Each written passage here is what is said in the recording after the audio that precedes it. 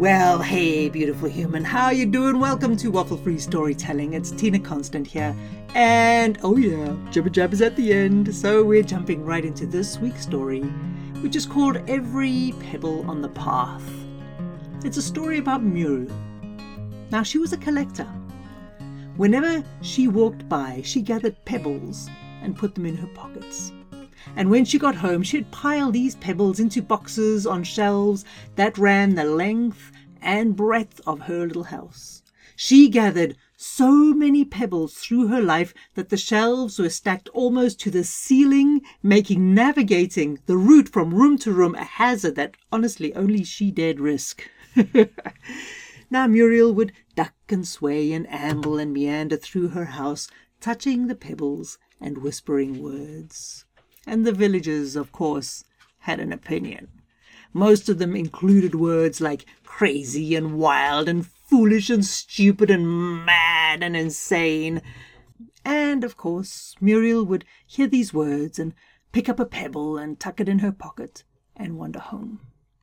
As you can imagine, where the adults of this village were confused, the children were curious.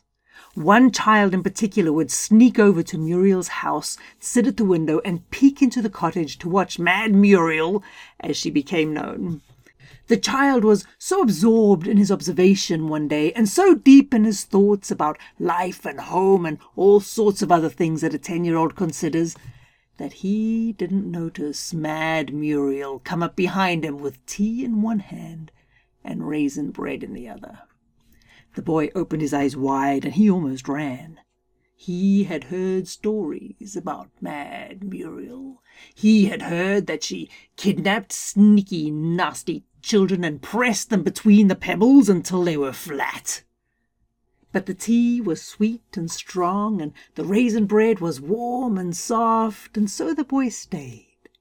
And the longer he stayed, the more he and Muriel just talked. And soon these afternoon visits to Mad Muriel's home became a regular occurrence.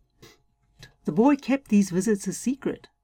He didn't really want his parents to know, and he didn't want his friends to join in these conversations either.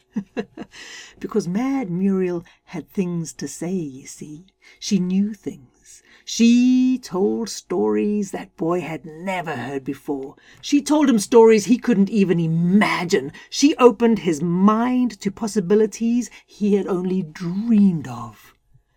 After a whole year and a day of these conversations, Mad Muriel rummaged through her piles of treasured pebbles, and she pulled out a flat piece of granite. It was smooth and rough, the way only granite can be. It was also so grey it was almost silver.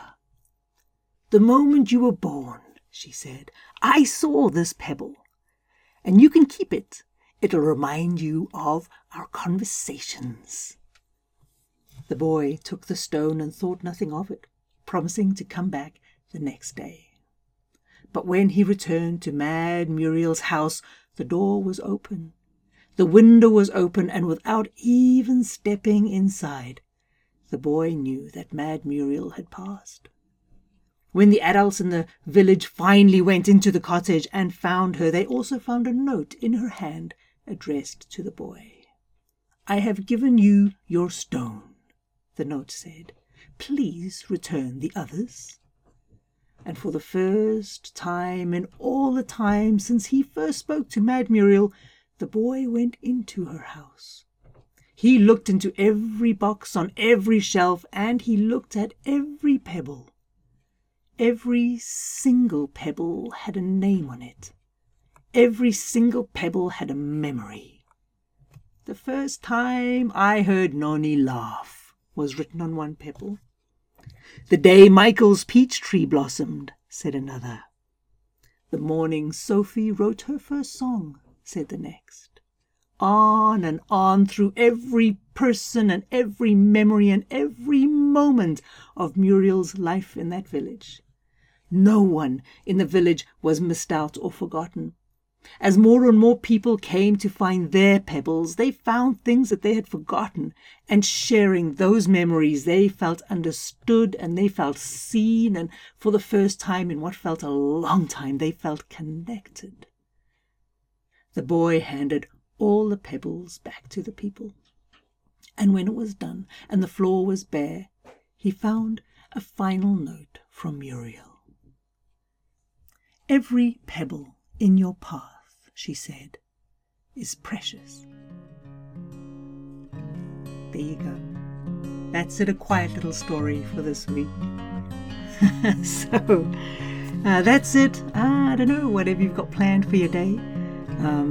I got a philosophy around collecting things. You keep something if it's beautiful, you keep something if it's useful, you keep something if you like it. But I think you also keep something if it holds a memory for you. Sometimes you just need to hold it in your hands and let that memory be triggered.